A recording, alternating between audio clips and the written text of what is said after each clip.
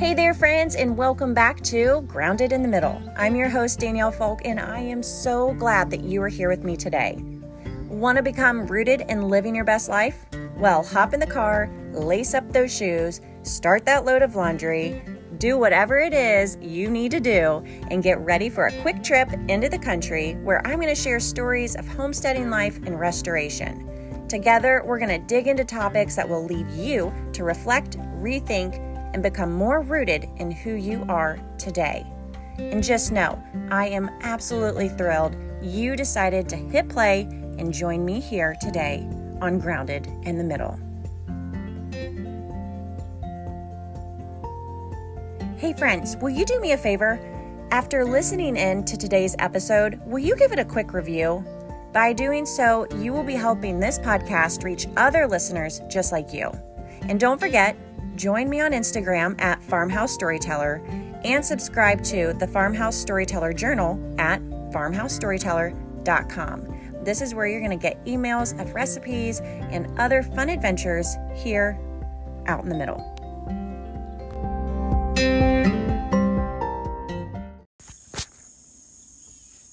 All right, friends, I want to know, what camp are you in? With Labor Day officially behind us, were you in the camp of taking it easy? Or maybe you were sneaking in a few more of those summer things off your to-do list, like camping, fishing, boating, having a cookout, doing something fun? Or were you in the camp of taking advantage of having 3 or 4 days off and getting something done that you really wanted to tackle? Well, whatever camp you are in, I truly hope you enjoyed your Labor Day. And I have to say that we kind of fell into the camp of both taking some time off because of the weather. It was super rainy one day where you couldn't accomplish anything. However, we took advantage of time to get projects done around our farmhouse. And for those of you who might be new or aren't familiar with our house, it is a 185-year-old brick farmhouse. It's federal style. However, it's kind of a utilitarian style, kind of like a Pennsylvania farmhouse. And so it doesn't have a main staircase, but it's like every other farmhouse that's of its age where it needs things worked on. And we take advantage, full advantage, of having a stretch of days strung together where we can start a project and fingers crossed, we might just finish the project or nearly finish a project. And so that's kind of what our Labor Day was like. It was kind of like a balance between taking some pockets of time to take a break and enjoy each other, but also kind of get some things off that to-do list before winter nears. This is a big time in our community when you can kind of feel this anticipation of harvest coming. And in our rural community, you can, I don't know, there's an energy about it. Crops are turning brown like the corn, but they're still kind of green. And you just know that they're watching. The farmers are keeping a keen eye on those fields and noticing the changes and anticipating of when harvest comes, because it will be day in, day out, get it done. And then it will be time for them to rest as well. So we're kind of like falling into this season of work ahead, but also of rest. And it's exciting. And, you know, you kind of sit, at least I do, in the balance of, oh, am I ready to let go of summer? Or am I ready to move forward in kind of closing things up and kind of settling in for the winter? And I think I'm there. I think I'm getting ready to, be ready to take the garden down once all of it is done and just really relax and enjoy, what the fall brings. And so I hope, friends, that you had a wonderful Labor Day. One thing that I have not done yet on the podcast is share about the history of our home. And recently I had asked on farmhousestoryteller.com if anyone would be interested in learning about the history of our home. And wouldn't you know, I had one person reach out to me through email, and they said that they lived in an old home and at one point in time, and they would love to hear the history of our home. And you know what? It takes one person to say, yes, I want to hear the story, because I love the history of our home, and mostly because it has been forgotten over the years, and especially like in the local community. Not so much forgotten by the family, but in the local community. And it's no different than the other day when I was on the hillside where the Weir family used to throw things. They used to throw things actually out the door or window. And this is something not just the Weirs did, but what people did back then, because they didn't have a garbage system. And so out the dining room door, over the hill, I continually find all these pieces of stoneware and pottery and such. And there's been toy cars and grommets from boots from the late 1800s, early 1900s, just random things. And, you know, all those things have been buried, and slowly they have worked themselves up to the top of the surface. And it's fun to go dig and explore, you know, the physical things that are left behind. But I never planned to come out here and research this home. But when I did, I tell you what, even today, I still continue to peel back layers of this home's history and the people who lived here.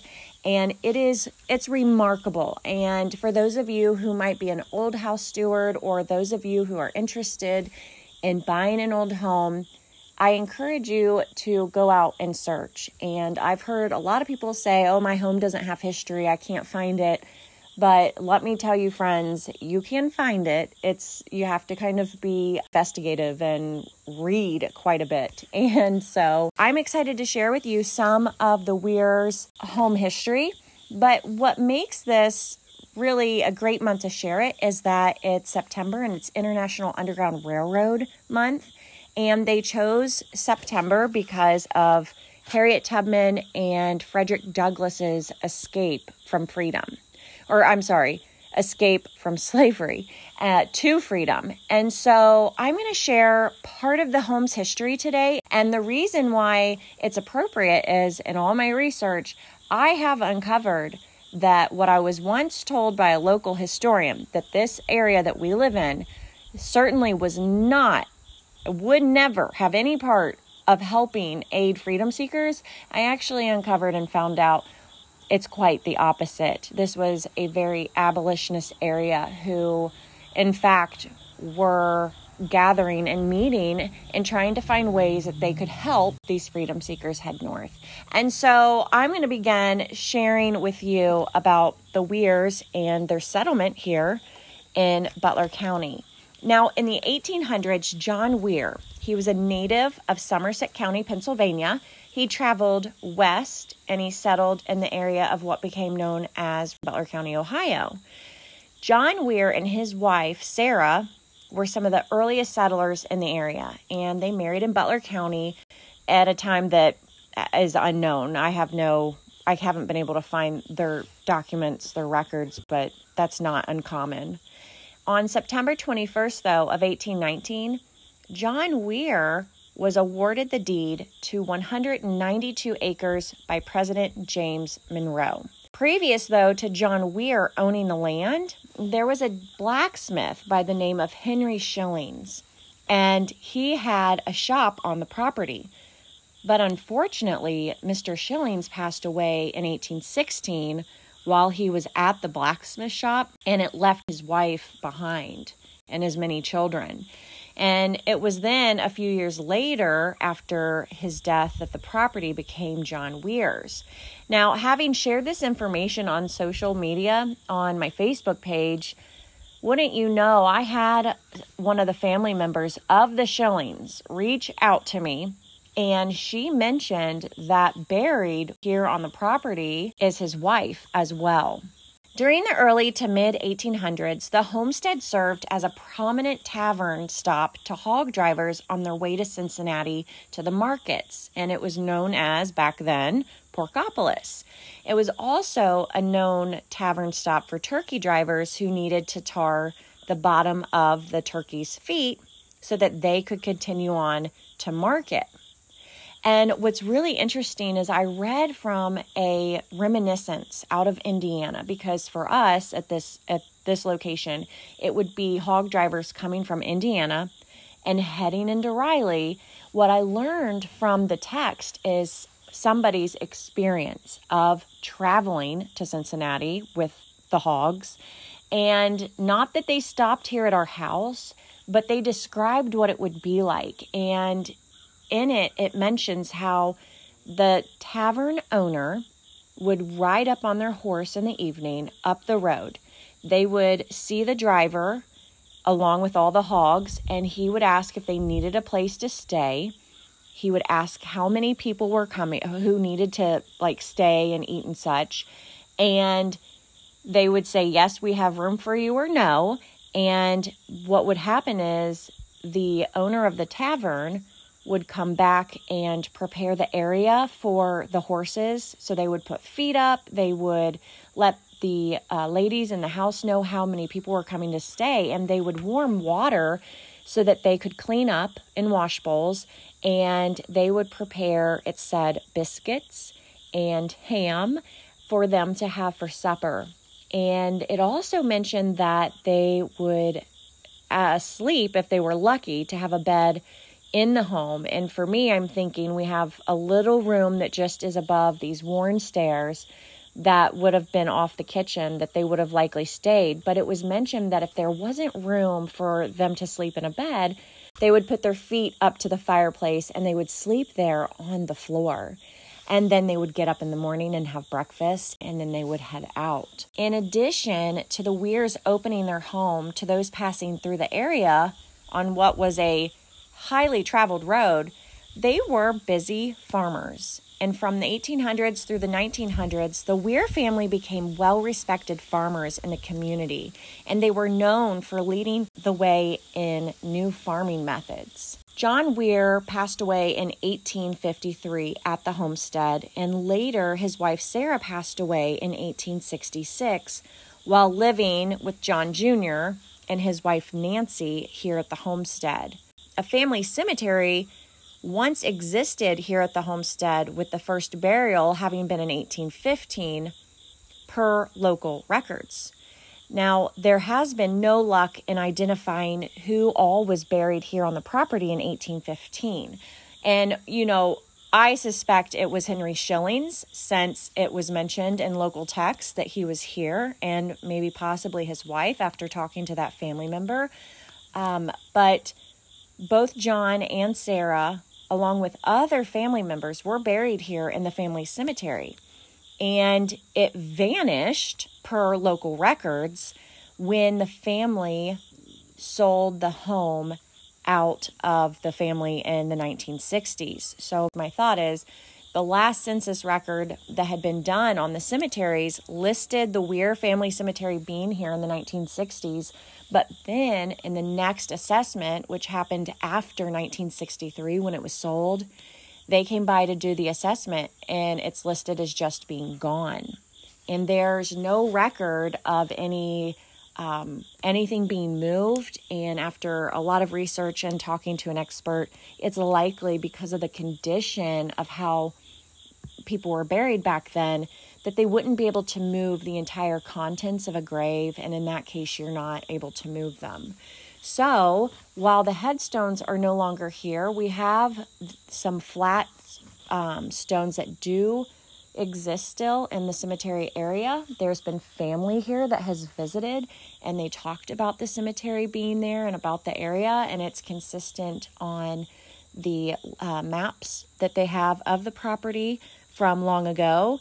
And with that said, we respect the area as a cemetery. But one thing that I will share with you, and I'm going to end today with, is that I was metal detecting in the area just to kind of get a sense of maybe where things are in the ground.